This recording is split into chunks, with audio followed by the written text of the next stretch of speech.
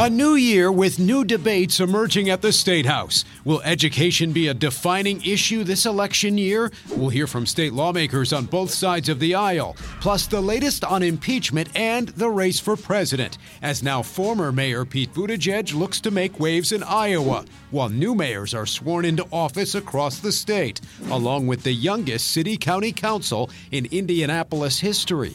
It's all ahead this Sunday in Focus. Exploring the issues that matter most in Indiana. This is In Focus. We took action last night to stop a war. We did not take action to start a war. President Trump speaking Friday, talking about the military strike he ordered that took the life of a key Iranian general. A lot to talk about today as Congress returns to Washington amidst more debate over impeachment and these new tensions with Iran.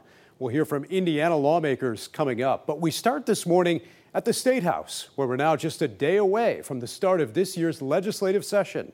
And a lot of issues involving education that could also become big issues in the race for governor. Our Kayla Sullivan spoke with Governor Holcomb and with Indiana lawmakers. You've said it's not going to be possible to do much in the upcoming session in regards to teacher pay.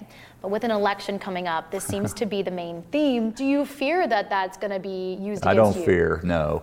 We're going to do the right thing. We need to fix this systemically in a sustainable way. You do that with your budget. And we created a teacher compensation commission that said we're going to look at this after 200 plus years and we're going to get it right, finally, going forward. You're going to hear a whole lot about we can't give teachers raises because it's not sustainable. Ladies and gentlemen, brothers and sisters, the dollars are there. It can be sustainable. It's a local decision because not every school corporation is the same. You don't want 150 people in Indianapolis determining what school salaries are in every school corporation in the state. It's just not the right thing. $2.4 billion surplus. We can't give teachers a raise, a mere 5%. All right, so again, looking at the calendar here, tomorrow lawmakers return to work at the State House for the 2020 legislative session. Then next Tuesday, January 14th, Governor Holcomb delivers the State of the State address. Meantime, a lot happening on Capitol Hill, as we mentioned as well. Congress returns to work this week as well. The president delivers the State of the Union address February 4th, the day after the Iowa caucus, and potentially right in the midst of an impeachment trial. A lot of talk still about that, and also about Iran. Indiana lawmakers reacting to the news overseas this week. The Pentagon confirming the president ordered the attack that killed an Iranian general and other military officials. A lot of talk about what could happen next, but we're also getting some reaction from here in Indiana. Senator Mike Braun calling the president's decision courageous. He says, Iran has been one of America's greatest enemies, and I'm proud that President Trump is protecting our country and our allies. Senator Todd Young said, I hope this strike will finally wake up the Ayatollah and the outlaw regime in Tehran, end the terror and focus on improving the lives of the Iranian people by embracing peace. But he also added, as the administration considers next steps, Congress must be involved in that debate. And Congressman Andre Carson said, I'm extremely concerned by this provocative action to target a senior Iranian military commander, which is another disastrous example of this administration's reckless foreign policy. In his words, he says it will put Americans at risk. Here's more reaction now from the Hoosier State. I hope this leads to a de-escalation, that the Iranians realize that the United States will defend our people, our citizens, as well as our allies, not only in the Middle East, but around the world. Was Congress consulted? Because the last time I checked, the power to go to war in the United States of America rests with Congress. If we have learned nothing else from the Middle East in the last 20 years, it's that taking out a bad guy is not a good idea unless you are ready for what comes next. Pete Buttigieg there on the campaign trail reacting to this week's news. He is, of course, now the former mayor of South Bend, Indiana, focusing entirely on his campaign for president now. Today, we're also looking back at the positives and negatives of his legacy as mayor. Abby Philippe has more from South Bend. Pete Buttigieg's city, South Bend, Indiana, is vibrant again. For many folks, that's a sign of sort of the beginning comeback of South Bend. The Studebaker plant that was once the heart of this Midwestern industrial town, now at the center of its comeback story. During Buttigieg's 8 years as mayor, he not only led what he calls a turnaround city, but also deployed to Afghanistan, announced he's gay, and is now setting his sights on the White House. South Bend is back. His small-town accomplishments, 3.7% unemployment, nearly $200 million in private investment downtown, a reinvigorated stadium, and tackling urban blight are a big part of his presidential campaign. Washington experience is not the only experience that matters. Then there's what's happening outside of downtown South Bend. I mean, they 100% don't care about the community. They care about what's going on downtown.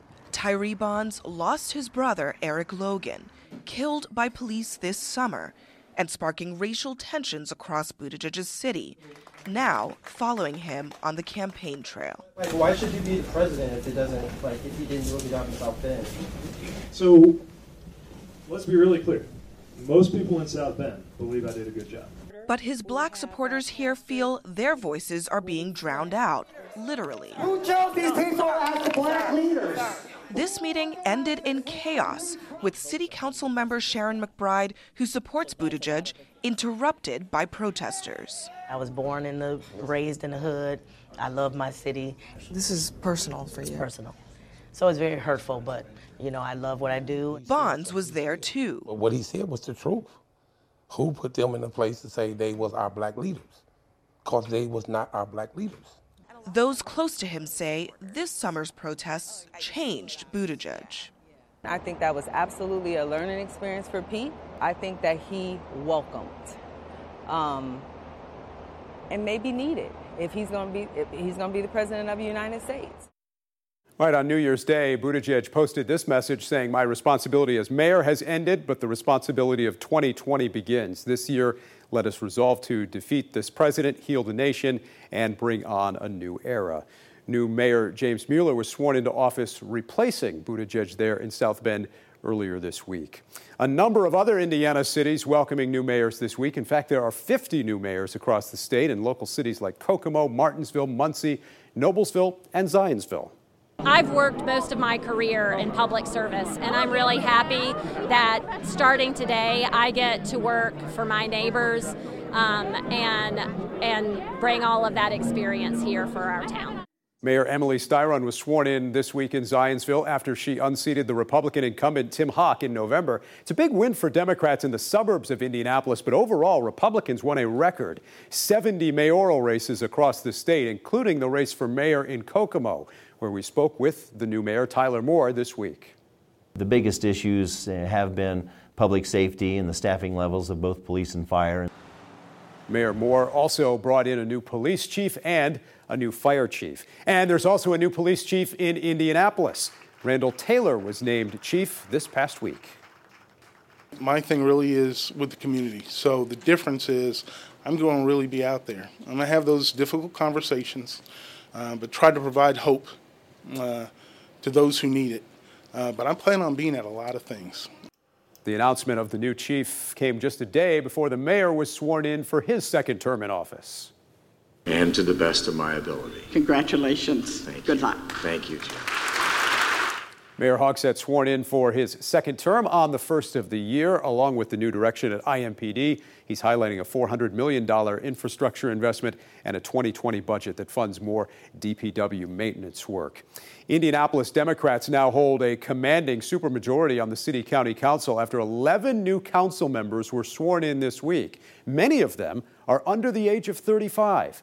Our Mike Sullivan shows us how this influx of youth could impact local politics for years to come.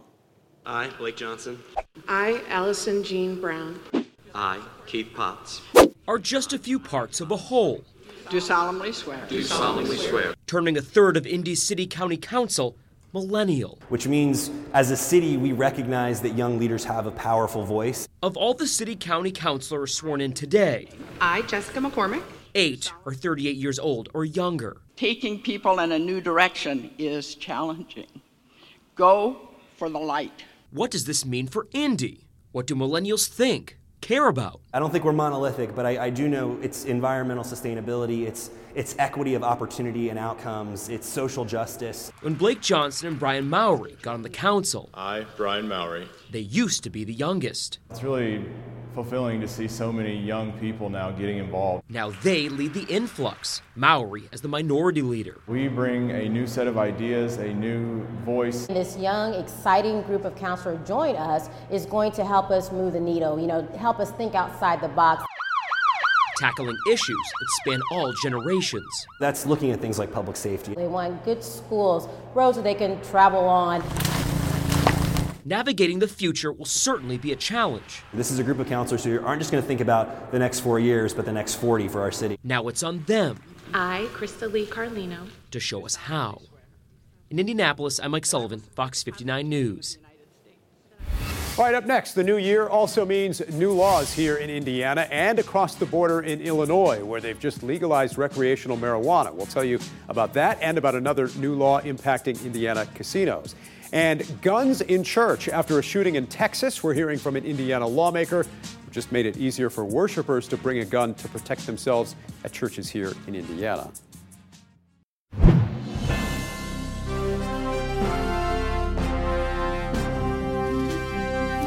All right, let's bring in our panel now. Two former state lawmakers with us today, Democrat Mary Ann Sullivan, Republican Mike Murphy, and Abdul Hakim Shabazz, the editor and publisher of IndyPolitics.org. And Mary Ann, I'll start with you. You also served recently as IPS board president. How big an issue will teacher pay be this session, even though by all indications it's not an issue that's going to see actual legislative action in a non-budget year? Yeah, I think it's going to be a big issue, and I think it's going to be a big issue, rightly so.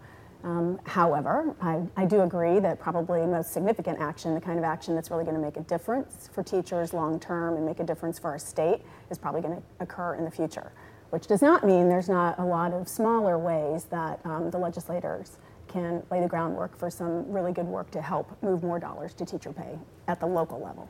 Does it become, though, Mike, a political concern, a political liability at all for the governor in an election year?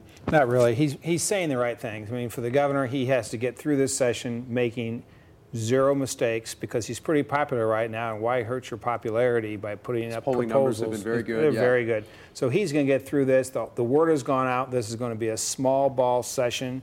Talk about teacher pay all you want. It's the school boards who raise teachers' pay, not the legislature. You guys have both served in the legislature. How well does that work when the word gets down that they want it to be a small or non-controversial session? Something always pops up, right? Yes, right. Yeah, well, I mean, I think there's great opportunity if people, advocates on education, are ready to seize them, to seize the opportunities that are not necessarily the expected. I think there's room for surprises, there's room for creative solutions, and I think that there would be a willingness by Republicans and by the governor to support those kinds of initiatives. How do you see this issue play? This is going to get caught up in a lot of politics because what's going to happen is even though the governor and the speaker and the Senate President Pro Tem all made a clear look, guys, it's not a budget year, that it's not going to stop folks from getting up on the floor and offering up amendments saying, hey, we're going to take this much from the surplus for teacher pay or use this for teacher pay or close these tax cuts. Are they serious? No, they all just want photographs and put people on the record to vote because this is a political year and the whole House is up and half the Senate is up. And so we're going to see a lot of political gamesmanship on this teacher pay issue. What else do you see, Mike, as the session gets underway? What else are you keeping an eye on? Well, there's always, every year there's gambling, whether it's in the front of the chamber or in the back of the chamber. There's always talk about gambling. Gambling dominates every session to some degree, whether it's the money or wanting less taxes, less regulation. There's been a lot of expansion already just in the last year. Yeah, but there's, Terre Haute. We still have to get through Terre Haute. They passed a lot of last year to make it, possible, but there could be some changes there. You have to remember there's 150 egos, in between two chambers. I remember Mitch Daniels' first year, he wanted to do everything by executive order. And then he said, okay, we can do bills, but no amendments. But when you have 150 egos, there's going to be a lot of turmoil and a lot of ideas that we may not even know about here today. What other issues do you see on the horizon? We also had Friday a bill introduced by State Senator Ford dealing with discrimination. Ron Colley's former guidance counselor was there. You've got that issue, which seems to continue to make headlines at the State House. What else do you see on the horizon this year? On the education front, so I would hope that some of the things that have become part of the Red for Ed agenda do move forward. I think those are kind of low-hanging fruit. I think that the hold harmless on iLearn, I would rather see that kind of become, we seem to do this a lot. And that's going to come up in committee Monday already. Right, Yeah. and so it seems to be a reoccurring theme that we Yeah. switch these assessments. So why not just take care of it once and for all in some way that perhaps you just, have a statute that every time you change the assessment, there is some hold harmless clause or a reset of some sort, so that it's not, right. so it's not argument every time you come around. Because if the future looks like the past, we tend to like to change how we evaluate our kids. Yeah, that issue, bill's already been drafted on that Senate bill too that comes up Monday. Anything else you're keeping an eye on? Keep a major eye on healthcare. That is going to be sort of the mother of all debates, and we're just starting. Whether it is things like surprise billing, whether things like whether hospitals have monopolies, in certain areas, whether it is things like people going after IU Health, saying that they're supposed to be not for profit, but they had $1 billion in profits last year. The IU Health people say, well, we put that into our foundation to do charitable work, but healthcare is going to be a major issue when lawmakers, like I said, come back starting Monday. All right, let's talk about the latest news now from Washington as well. As if things couldn't get more tense in the nation's capital, not only are we dealing with a looming impeachment trial, now also a potential conflict in the Middle East after the president ordered a military strike Thursday that's brought a lot of reaction, Mike, in the world of politics already. You can't, well, first of all, we here at this table don't have the information to really judge one way or the other whether the president was, made a good decision. I hope that he's thought through what is going to happen next, what the next 2 or 3 steps are. But what I'm worried about, and I hope we're all worried about, is Hoosiers who are in harm's way. We talk about the 82nd Airborne. The 38th Division has been in Kuwait now for 6 months, and you never know where they're going to ship them. But, my friend Danielle Chrysler, who worked for Mitch Daniels, she's there as the XO of the 38th Division. They are definitely in harm's way, and I hope they all come home safely. And something else to think about, too, is I thought it was interesting how history kind of repeats itself. Back in the late 90s when Bill Clinton was going through his impeachment, there was an issue with Iraq, and the president fired cruise missiles. Everybody was kind of saying, look, this is wag the dog. He's just trying to distract us from his own problems at home. So I would not be surprised if you start hearing some of that pop up with the president, with his own impeachment situation looming. And obviously with impeachment looming, such a divided time in the nation's capital right now. Definitely waiting to understand more about this action. But, my confidence level is so low in his general abilities on foreign policy that I'm not encouraged. All right, we'll see what happens next. All right, let's talk about the race for president. Former Mayor Pete Buttigieg among those who've been critical of the president. Buttigieg finishing the fourth quarter with some impressive fundraising figures, but he's still in fourth in many of the national polls. He'll be spending a lot of time in Iowa, hoping for an impressive finish there. We also saw Julian Castro get out of the race this week. And we even saw Buttigieg go after Joe Biden a bit, saying he wouldn't want to have his son serving on the board of a foreign company. Here's how the Daily Beast wrote it up, saying, the Cold War between Biden and Buttigieg suddenly burns hot. With less than a month now, Abdul, until the Iowa caucus. Like I said, now it's the part where the rubber, hits the road. Probably this last set of, Democrats standing is probably who we're going to see going forward into Iowa. Then you will see the next people drop off after Iowa. But I still don't think this will be decided for a while, because I can easily see a situation where one person wins Iowa, one person wins New Hampshire, another one wins South Carolina, and another one wins Nevada, and there's still no front runner here. And the person cheering the most on this is Donald Trump, because these guys are all spending their time and energy and resources fighting each other while he sort of skates to his own renomination. When we mentioned the former mayor's fundraising figures, President Trump certainly raising even more money than that. Is there a possibility of a contested convention, do you think, this process could play out? And how much staying power do you think former Mayor Buttigieg has in this race? I think he's got staying power. I'm Team Pete all the way, so we'll see how far all the way is. But I don't think that at this point you can really make those predictions very well. I think that there's so much that can happen. What's just happening right now in Washington, I mean, there's a lot of very important ground to cover between now and when those decisions are made. But the problem with Team Pete is he's missing 2 of the major demographics you need to win the presidency. African Americans don't like Pete Buttigieg. Millennials don't like Pete Buttigieg. Those are 2 big demographics. In fact, the entire Democratic Party has become the only white people need apply, quite frankly. Well, there's an interesting article about millennials this week, too. That's right, in Politico. But they've knocked out Booker, pretty much. They've knocked out Harris. They've knocked out Castro. Yang can't get on the debate stage. And so you end up with a bunch of old white people are going to run against, one of the old white people is probably going to run against another old white guy in the Republican Party. But even then, though, Bob, in defense of that, just because you're black does not excuse you for being a bad candidate. Cory Booker, Kamala Harris, and Elon Castro were all really bad candidates. And I've never been a big believer in affirmative action, particularly when it comes to picking a president. Well, a lot of times, obviously, in presidential politics, it comes down to raising money. So we'll see where it all goes from here, certainly. Up next this Sunday in Focus, guns in church and some new laws in the new year. We're talking about legal marijuana in a neighboring state and table games at Indiana casinos next. A new year means some new state laws are taking effect, including live table betting at Indiana casinos, which started earlier this week. Casinos in Anderson and Shelbyville have been hiring and training dealers for months now.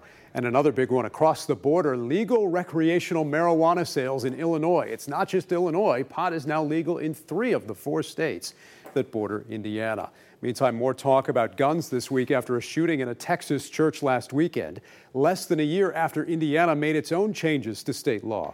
Legislation signed in April allows people to carry guns into all church services, even if there's a school or daycare on property, which previously had been a felony. I've had conversation with several different churches that have started to set up security teams within their churches as a result of the passage of the statute. The gunman in Texas was killed within 6 seconds by an armed member of the church's security team. The volunteer was a trained firearms instructor and killed the suspect with a single shot. And again, Indiana lawmakers back at work tomorrow for this year's session. Stick around. We're back to wrap things up right after this. Time for this week's winners and losers. Marianne. Okay, I'm going to say Keith Graves is my winner on the Indianapolis City County Council and his Young Black Lives Matter t-shirt. Important message. I look forward to seeing what he does. My loser, I will say Charter Schools USA. They, I hope, are continuing to lose over the next week. Mike. Too early in the year for a loser. My winner has to be Representative Ron Bacon for a great career, 10 or 12 years in the legislature, and it's going to be his last term. Abdul. My big winner, the 10-point coalition. Indianapolis murders were down by 7 over last year, and those 7 murders can be directly attributed to the neighborhoods that the 10-point coalition patrols. All right, we'll see you next week. Thanks so much for joining us.